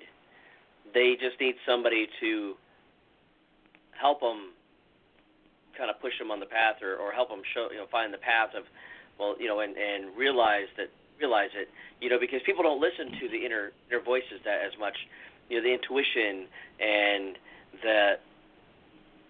that sort of message, that sort of communication that people get. People are typically don't listen to it as well, so they need some. That's what some of it is just helping the person hear what they already know. Exactly, at some level. To some extent. I mean, there's a little more. And more or less. If you uncover that they've got a really negative, you've got to try to a really negative agenda. You've got to try to help them come to terms with what they're really thinking about doing, and do they really want to do this? I'll give you an example. I had a woman come to me. She was really mad at a man. He had done some terrible things. No question he had done terrible things. She wanted him dead. And nothing would do her but that she wanted him dead. I said, all right, I'll make you a kill route. And I went to work on it right in front of her, made it for her, and I handed it to her. I said, every time you squeeze this, it will give him pain. If you do it enough, you'll kill him. And so she took the thing and left. Uh-huh. And my wife turned to me and said, is that real? Did you really do that? I said, yes. I said, but this is a good person. Watch what happens. And about a week, she called and said, I can't do this. I just can't do it. He's horrible, but I can't do this. What do I do with this thing? I said, just go bury it under an oak tree. Let Mother Earth take it back. So giving her the tool and giving her the somewhat power to think that she could do what she wanted to do, her better nature took hold, and she didn't do it. Wow, interesting. Yeah. I tell you, you will meet lots of interesting folks if you pursue this path. Yeah. Well, because lots it's probably of easier. very good. No, go ahead. ahead. That's an example where somebody might want to come in and they want something drastic done, kind of hoping that maybe part of them was just hoping that you would just take care of it and do what she was asking, and you would just do the thing. And when you give it back, okay, well, here you go. You have the power now to do this, to do what you're looking. If then they see just how harmful or whatever it is, and like, oh yeah, that's a great example of that part of it's knowing who you're talking to, who you're dealing with too. Right. Do you ever get a so that there are people that if you help them out in a particular way, they are going to end up going down a destructive path instead? That's where the initial conversation, the initial counseling must take place, because you've got to try to figure out what they're really doing and why they're doing it.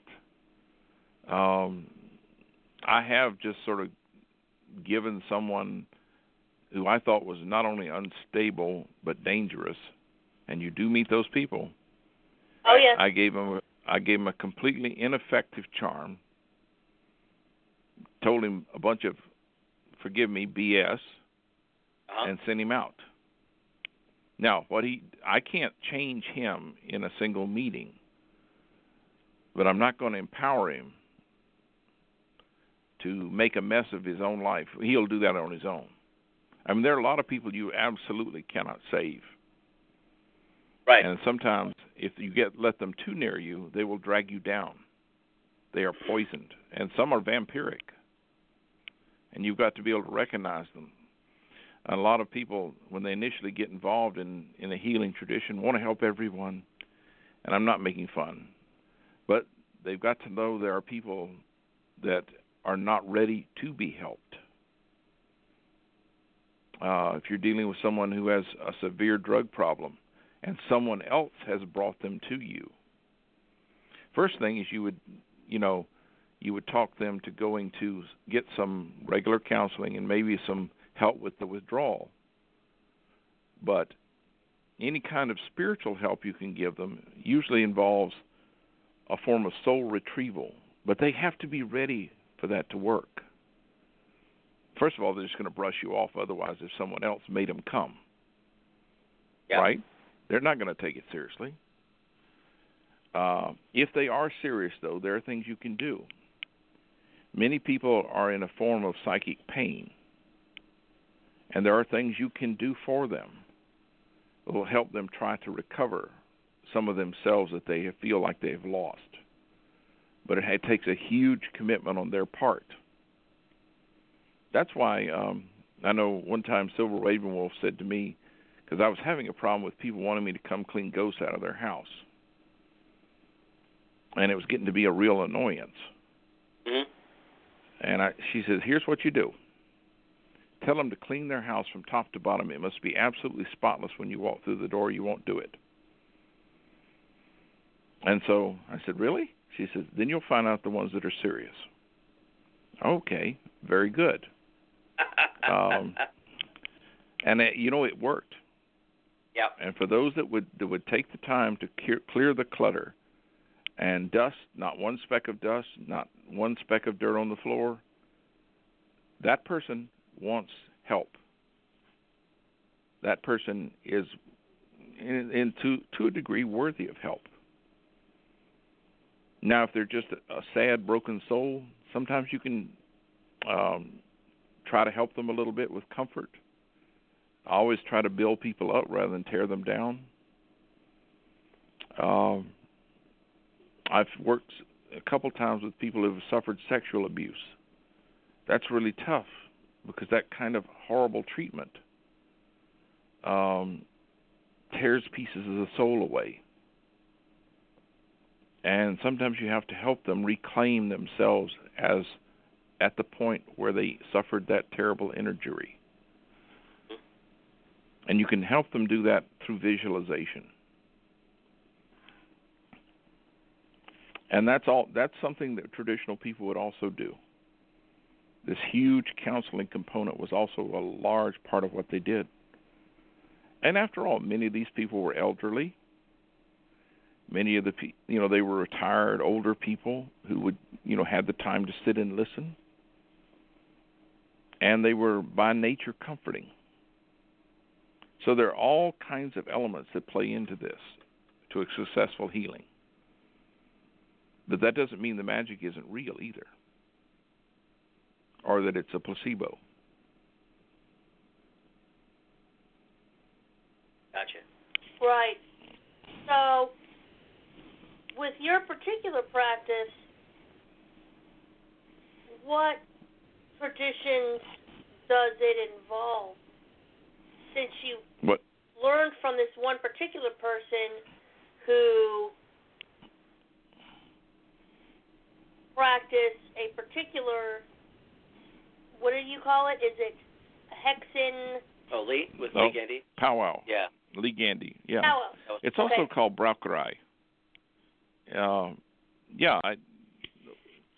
I do mostly powwow.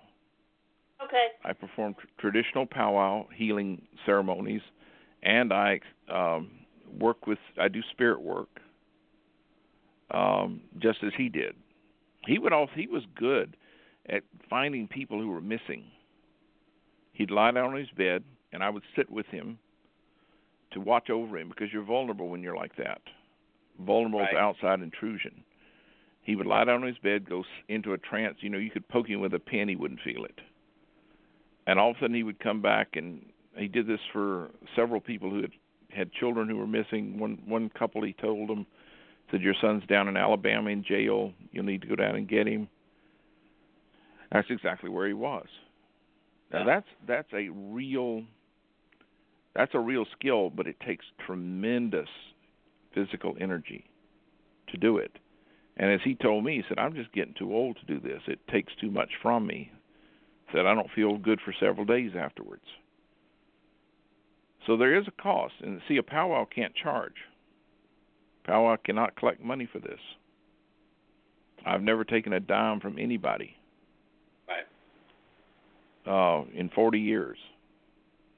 Now, Hoodoo has no such barrier. They're perfectly willing to take your money. That also opens them up to sometimes the accusation of practicing medicine without a license, though. So from a spiritual standpoint and from a practical legal standpoint, charging for a service is just not in my book. Never has been. There's also a belief that you will lose the power you have gained if you charge for it. That's if it becomes a commercial activity, you pretty much lost it. Right, because you have the ability. You have that ability, and that work is you're doing the work as sort of as a public trust kind of idea, where you're doing it in service, and once you start charging for the service, you're not really doing it as service anymore. You're doing it to gain, and it's a different motive. It can really alter your motive as to why you do it at that point. You may not even realize it to begin with, but it, like you said, when you start doing something, it changes you, and if you that's one thing. Yeah, so right. You connect. And it's how the power conceives of the healing. You don't heal anybody. You're simply a connecting rod between divine energy and that person. So all it's doing is flowing through you. And it's quite a feeling when it starts to flow. It's like nothing you'll ever normally experience. But it's also how you know it's going to work. But how can you take money for something you really didn't do? You provided the access, in other words. Yep. You're the conduit. Yeah, you're the conduit, exactly. Right. Now, are there differences based on your research? Are there differences then with the types, besides the charging versus not charging? Are there other differences between hoodoo and powwow? There's a lot of bleed over between folk traditions. Someone to say, oh, this is pure this or this is pure that, I'm sorry, I don't know where they're getting their information. Our ancestors used what worked. There is a lot, for instance, with hoodoo, however, there's a lot of use of material items like herbs, certain imagery, a lot more than powwow. And that's also, with the commercial aspect in hoodoo, you have almost always had a commercial business aspect of hoodoo supply. So there have been companies after the First World War, when all the African Americans made this great diaspora out of the South to work in the factories up north, they took their needs with them. And to meet those magical needs, companies started to sell these goods to them. And there's still some of those places still working now. In Atlanta, there's Miller's Rexall. We were in there this summer. A friend of mine named Tony Cale and I have been doing a series of lectures all summer, about one or two a month for about the last 7 months, on the hoodoo tradition. And he's a fabulous anthropologist from Memphis who's been collecting physical memorabilia from the Memphis area, and around that area to illustrate not only the commercial aspect, but how widespread and in-depth this was. Because hoodoo really does make use of a lot of physical items that powwow doesn't. You've got all manner of charms. Have you ever seen a bottle tree? Yeah. Do you know what a bottle tree is? That's seen in both of traditions. Yeah. That's both traditions. Have you ever seen a spirit pot? I had not heard of the spirit pot until David just showed me pictures of what you have from your PowerPoint presentation. Yeah, I had not heard of that. That was a new one. The spirit pots were a direct transmission from West Africa. In fact, a gentleman came to hear me speak one time, and he is an anthropologist, and he came up afterwards. He says, "I am from Nigeria," and he said, "You have brought me my heritage back." And I looked at him funny. I thought, I have no idea what this man's saying. And he says, "I know what these spirit pots are. They're ancestor pots. All villages have them." And he began to tell me this whole story about how the ancestors' remains, whatever, and were in these pots, and it's the way they kept track of the ancestors. They were given spaces in the home. Another thing you'll see, especially in the Low Country, is the seashell graves. That's pure African. So there are elements that are different between the two traditions, but there are also a lot of crossover. There are also in hoodoo, there are folks that kind of practice a lot of darkness, and there occasionally you'll hear of a powwow that's doing bad things, but generally they don't last long. Yeah, they don't last long because they're going to tear themselves apart. They're generally feared. There was a wonderful root doctor from the Low Country called Dr. Buzzard, real name Stephanie Robinson. Yep. You've heard of him? Yeah. He's legendary now, but people came from all over the United States to see him. There was Jim Jordan from North Carolina, also a great root doctor. There were also white root doctors. That's another aspect of this whole thing, is all races practice this. This is one of the areas where your color of your skin really didn't matter. It's where your gender didn't matter either. There's a famous root doctor from Beaufort named Dr. Snake, was a woman. I've heard of Dr. Snake also. Yeah. Yes. Had you ever seen Midnight in the Garden of Good and Evil? Yes. Yes. Do you remember Minerva? Yes. All right, Minerva was essentially a hoodoo lady, and she's Right. based on a real person. Yeah. There was a wonderful woman named Aunt Carolyn Dye, who was a healer and a seer, and she was from Liberty, Arkansas. And people literally would leave Memphis by the trainload to go see her. In fact, the train was renamed the Aunt Carolyn Dye Special. So this is how profound this was for these people. And this was whites, blacks, any race, didn't matter. Aunt Carolyn was a spiritualist as well. She was part of the spiritualist movement. That had a big impact on all folk religion because it brought out and to some degree legitimized what had always been there. That always the belief that there's spirits all around us all the time who interact with us when they want to. Fortunately, most of them don't care one way or the other whether we're there or not. But there, when you ask about differences, there are differences in the charms, in the type of charms that are used. In granny magic, there's there's the use of, or what are they called? I'm having a moment. Feather crowns. Do you know what a feather crown is? No.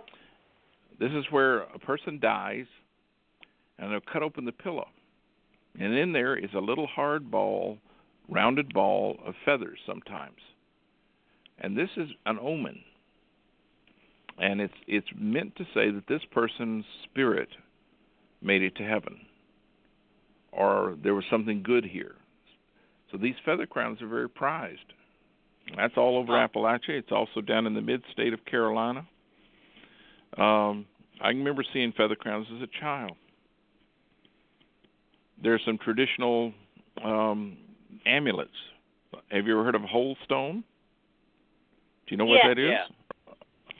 That almost every powwow you'll ever meet will have a holy stone somewhere on their person, especially if they're doing their magic, because it's protective. That goes right across the pond to the belief that, this is a protective amulet in which a negative spirit would become trapped. Kind of like a form of bottle tree that you would see. That's another way of...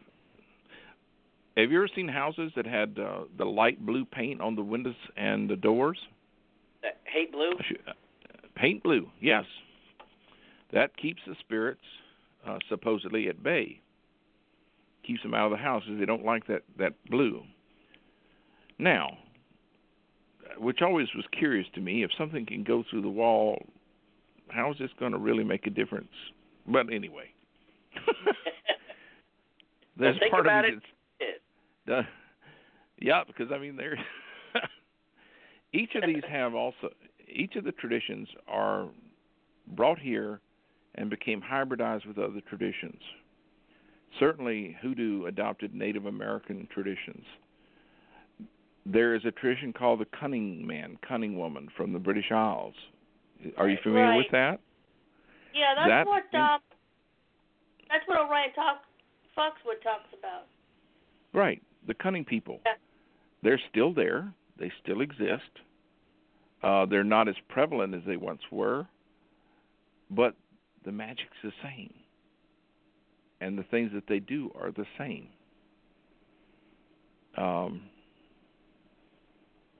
It's not something, there are many famous ones in the British Isles, but it really impacted the cunning, the granny tradition of Appalachia, of course, because these are Scots-Irish people. These are English people. Yeah. That's why occasionally they'll find the Bellarmins or witch bottles buried in the house or buried behind the house. Do you know what I'm talking about? I think it's a bottle with certain things in it. Yes, there's things like nails, pins, urine, that kind of stuff. Yeah. Sharp, pointy things and stuff. Yeah, to sharp, trap. Pointy things. Yes, a trap. It's a right. trap. Yep. Yeah. Yep. So the use of each one had its own peculiarities, but they all did simply the same things. They all did contagious magic, which is where you will lay something down and a person comes in contact with it and becomes impregnated. Probably not a good word. Well, infused with the magic. Right. Then you have sympathetic magic, which means a like produces like kind of thing. And that's your witch bottle, or that's your poppet, that's your charm. And most folk magic people don't go past a very beginning stage of doing little healings. There's always the little lady who can take the burn away from a burn, or can stop the blood, or the grandpa who can talk the wart away, or cure the thrush from a baby. That kind of stuff. But then it seems the dividing line is where you start to interact with spirits, as that takes you out of normal consciousness in a way that the others do not. And you start going deeper and deeper into your subconscious mind, and you start encountering other things. You become more aware of them. And I have to admit, this did not come easy to me when I was first starting out. I struggled with it because I was trying to put everything, first of all, into a academic box. I wanted to have a psychological explanation for everything that fit. And as time went on, I just kind of said, I have to give this up. In fact, Lee said to me, he said, you're either going to have to understand and accept that your world's going to be different, or you need to stop right now and go home.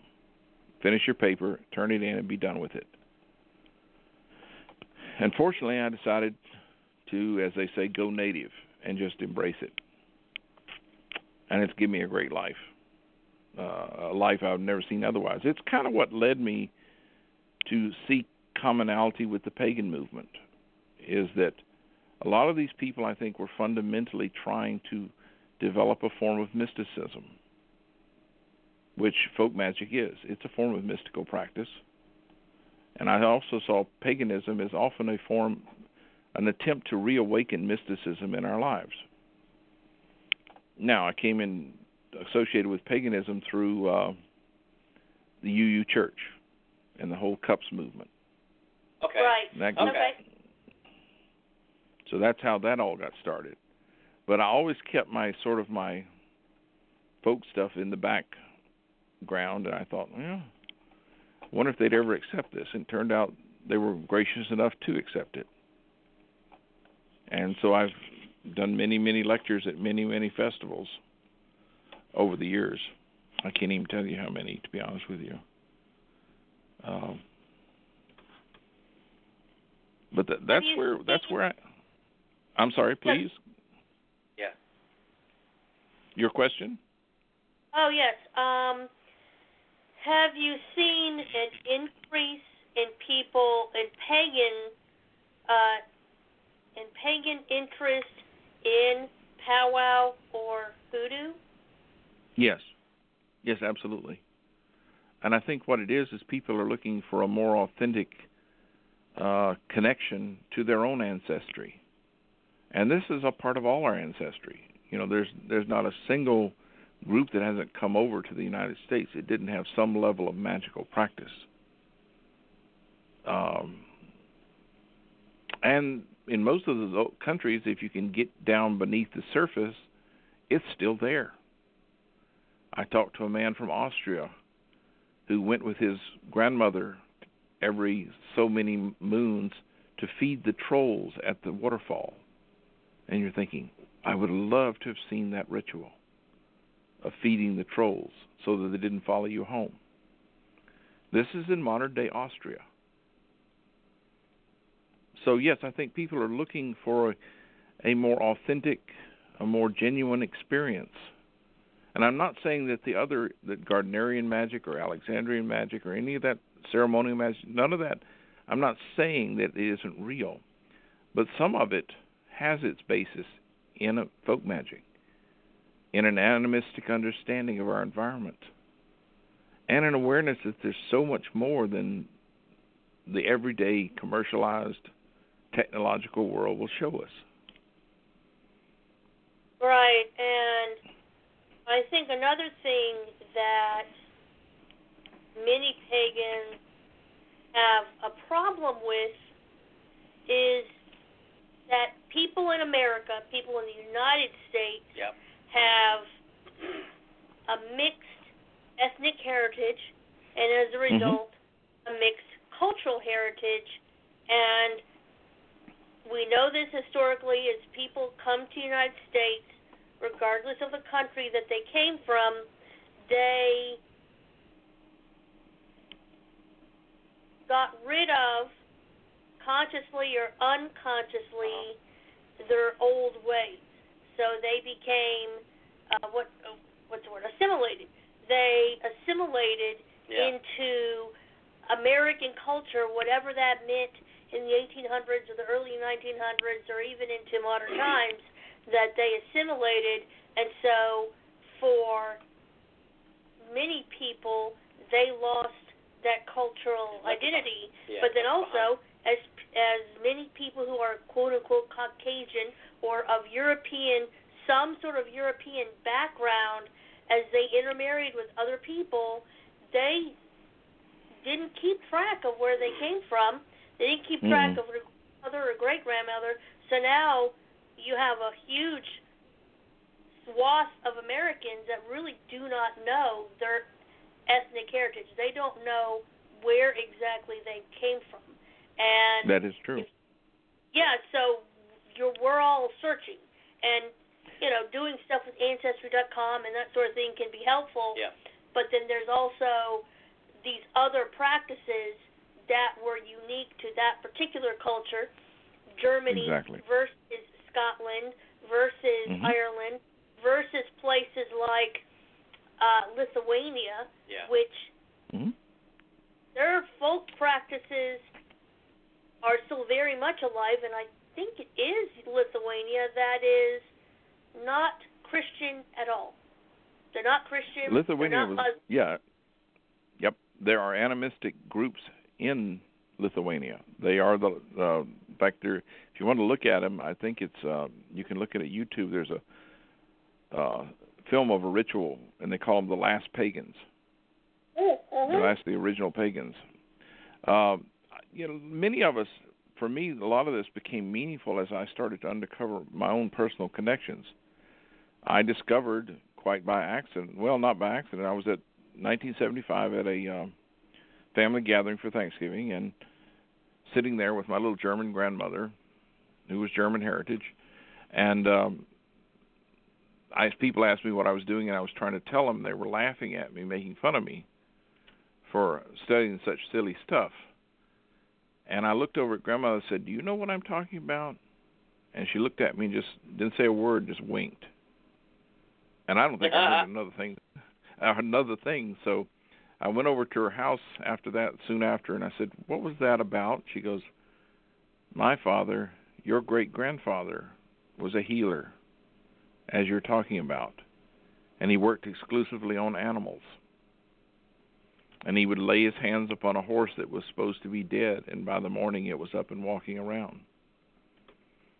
And I thought, my God, this is a powwow. Because powwows heal animals. Yep. So when people always talk to me and say, "Well, doesn't the person have to believe in this?" How does the horse believe? How does the dog believe? How does the infant believe? Sorry, not buying it. Something is happening here. You just don't have a comfortable explanation for it. But it is happening. Yeah. That's cool. Lee would get a call over the phone when they were dehorning cattle, because this was a rural area at that time. Right. And he'd say, "Okay, when was it born? What's its name?" And he'd begin to mutter. Pretty soon on the other end of the phone you hear, "Thank you." And he'd hang the phone up. He got the blood to stop. And he could do it over the phone. Wow. And you're sitting there going, my world is so small and I understand so little.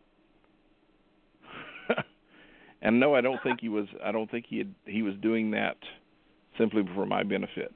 He had no real need to impress me. And we are, I hate to see, we did it. I know, we did it. It's already almost 10 after 10. So goodness, I'm sorry. We're only supposed to be on for an hour. Right. And as we got, there's some buffer time built into the whole system and stuff, for when we get wrapped up into something. But it's really, it's one of these conversations. It happens all the time. Right. Like, it's after 10. And I looked you up on Amazon, and the other reason why I did not buy the book, because I do like books made out of paper rather than the electronic one. Is the Kindle one available? The Kindle one is available. Oh, I found another one, though. I found another site that actually had the paper version. Oh, that was, okay. Available, yeah. That's good, because on Amazon Prime, your book is $119. What? Oh, my. Good grief. That's awful. It is. I've got a batch of them. I'll sell you one for $20, for goodness sakes. I'm not. I'm good with that. I'll send you an email after the show. Okay. Yes. All right. Yeah, don't pay all that kind of money. Goodness gracious. Oh, the funny thing is that there are a few that, holy crap! maybe as an indicator that people are, I don't know, interested, or your book is like rather rare or something. Not that you would get a kickback from this, because I hope you're getting a good chunk out of that one. I know, right? But no, I'm not getting anything out of that one. I know. That's just it. Point. One thing is, for one reason, the publisher went out of business. Oh, okay. Now, the reason I didn't go with a big name publisher was because I didn't want my text to be brought down to the level of an 8th grade reader. Gotcha. And therefore, I didn't want to take out the footnotes, and I didn't want to take out the bibliography, because I wanted people to research themselves and be able to say, where's that come from? Oh, that's this book. I'll go look at that book. I wanted people to kind of be able to get more from it than just reading a memoir of this guy who wrote this book. Right. Gotcha. There's some good books out there. If you ever want me to recommend, I'll be happy to. If you can find a copy of Lee Gandy's Strange Experience, Secrets of Hexenmeister, that thing, I've seen those for $200-300, and I'm going, wow, I got mine for free and it's signed. Yeah, I mean there is, there's just not. Yeah, I found it. Well, that one's also available on Amazon for as low as $59.95 for used. Oh, good. Or $13 for new. For Lee Gandy's book, yeah. So we'll have to look around. Yeah. Okay. Well, listen, if you ever have a question or something like that, I'll be happy to try to answer it. We only truly got to scratch the surface this evening. Oh, I know. Of course. So, be prepared to get a call back from us so we can talk a little bit more, probably to maybe have a narrowed down focus on a few different topics. I think you are the first person we've had on that actually, because it's not very common, that actually practices powwow. Right. So, definitely. Yeah. Always looking for new and different stuff, and this is I personally am fascinated by this. I'm very interested in this. So, be prepared for a callback. Just take a road trip. Sure. Take a road. Whatever I can do to help, I'm glad to do. And you're somewhere in Western Kentucky? Yeah. Yeah. And like I say, me and Tony have been doing our rounds. We're going to do a workshop in Memphis. If you ever get down to that, I think we'll be doing that after the first of the year. We were in Atlanta during the summer. That was a 2-day affair. Woo! That was tiring. But Wait, Byron was there. Fun? Dorothy Morrison was there. What was there? Called Mystic South. Yeah. Oh, yeah. Yeah, that was the one where the hotel that the event was in was out of power. Something had happened. Yeah, it went out of power. Oh my God, the heat went off. I mean, the air conditioning went off. And by mid-afternoon, this poor hotel staff were just being driven crazy by these people who are getting angry with them. And it's like all the folks in our room, I said, Tony, we're not going to have any crowd the second day. And he said, well, we'll get the real dedicated ones. And sure enough, we had about 30 sitting there. We're all just dripping sweat, but, we got through it. Right. You'll go through what you need to do what you need to do. New Orleans in the summer well, that was without Atlanta, same difference. It's the deep south in the summer. Not Have you been down time. to New Orleans? Have you been down to New Orleans? Long time ago. Many moons ago when David was still in the Navy, and that was fun. Mm-hmm. Oh, it's a great place, and there are many magical folks down there. You have to kind of get through, how do I say this? You kind of got to get through the commercial aspect of it. But Yeah, once right. once you start to connect, there's some really cool people that you. Next time you go down there, give me a call and I'll tell you some folks to look up. There's actually a voodoo tradition down there that's very well managed. There's people like Sally Glassman. Does that ring a bell? No. She is a voodoo priestess, trained in Haiti. Exceptionally nice lady. She might be somebody you'd want to interview.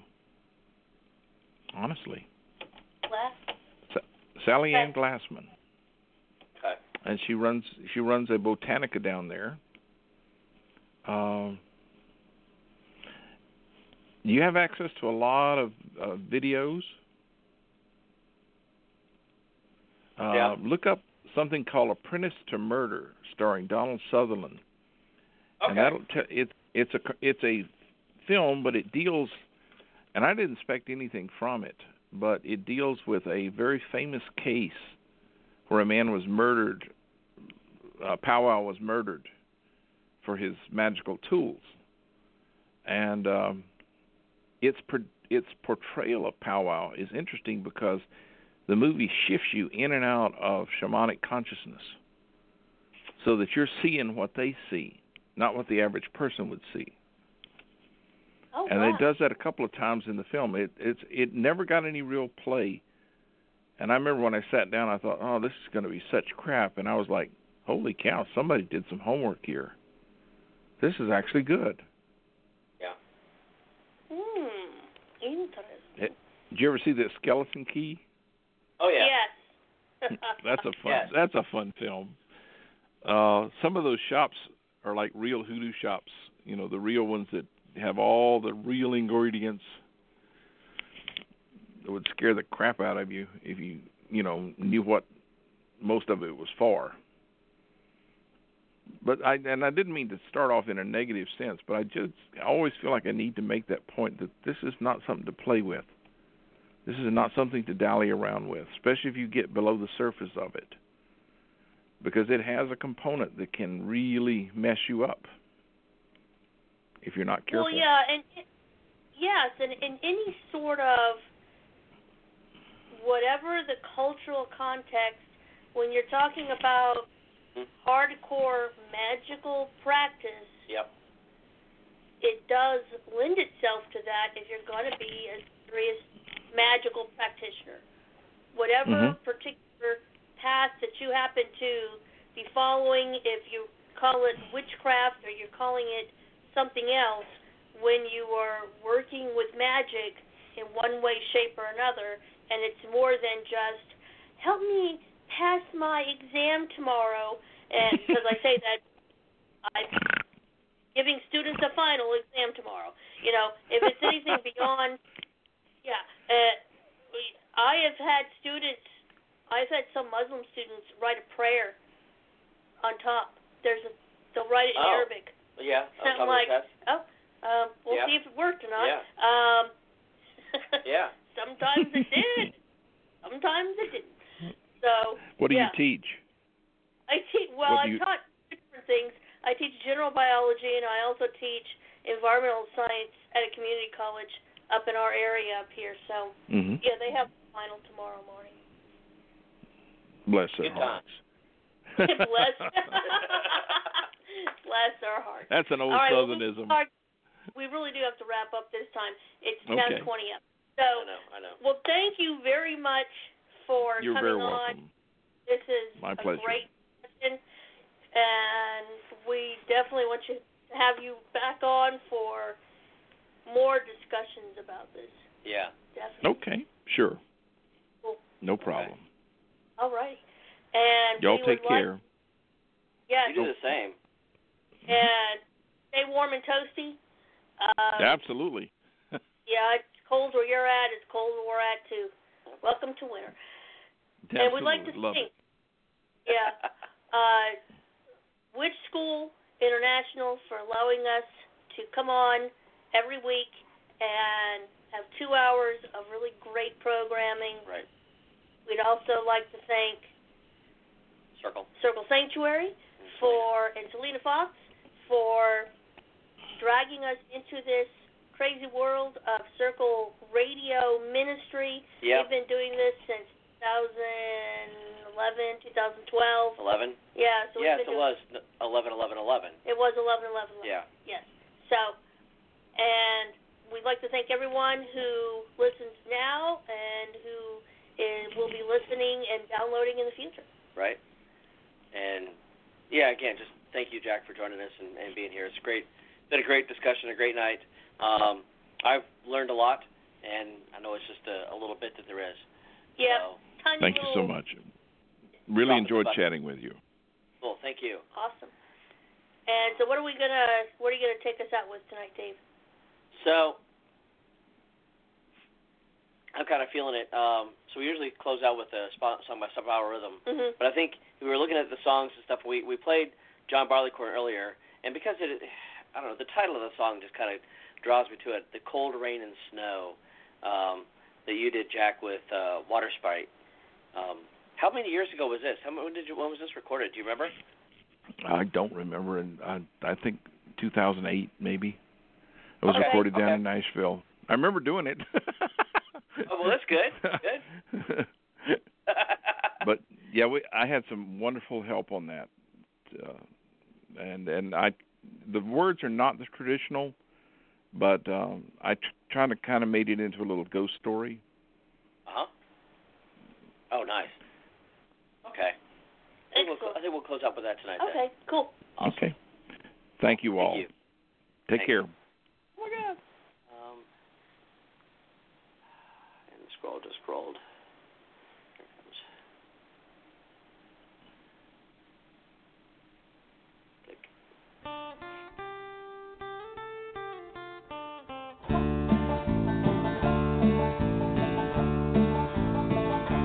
Well, I married her for life, but all we had was pain and strife. They put us out in the cold rain and snow. Rain and snow, rain and snow. Put us out in that cold rain and snow.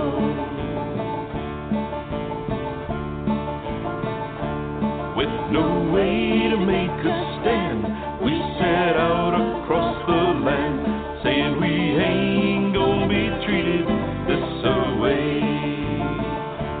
This away, this away. Said we ain't gonna be treated this away. One day I found her in our bed. Doctor said that she was dead. She had gone and left me all alone.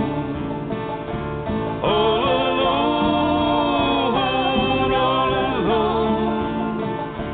She had gone and left me all alone. For her loving I did grieve.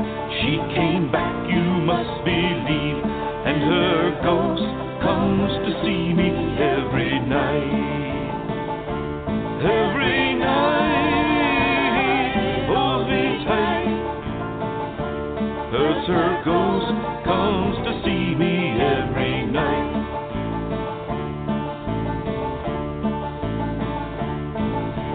Arms entwined once more, just like it was before.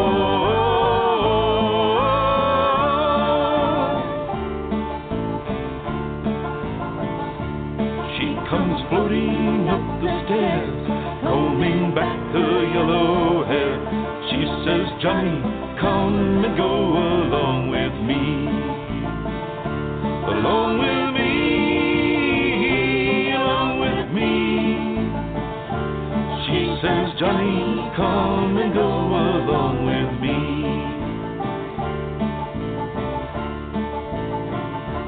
When I wake to greet the day, she has left and gone away. She has gone where the chilly winds don't blow. Winds don't blow.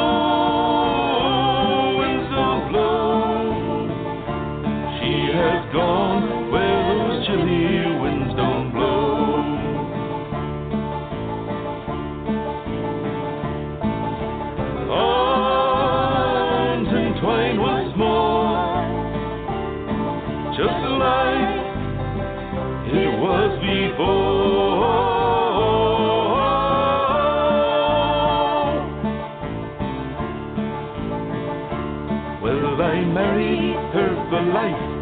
All we had was pain and strife. They put us out in the cold rain and snow. Rain and snow, rain and snow. They put us out in the cold rain and snow. Rain and snow, rain and snow. Put us out in the cold rain and snow.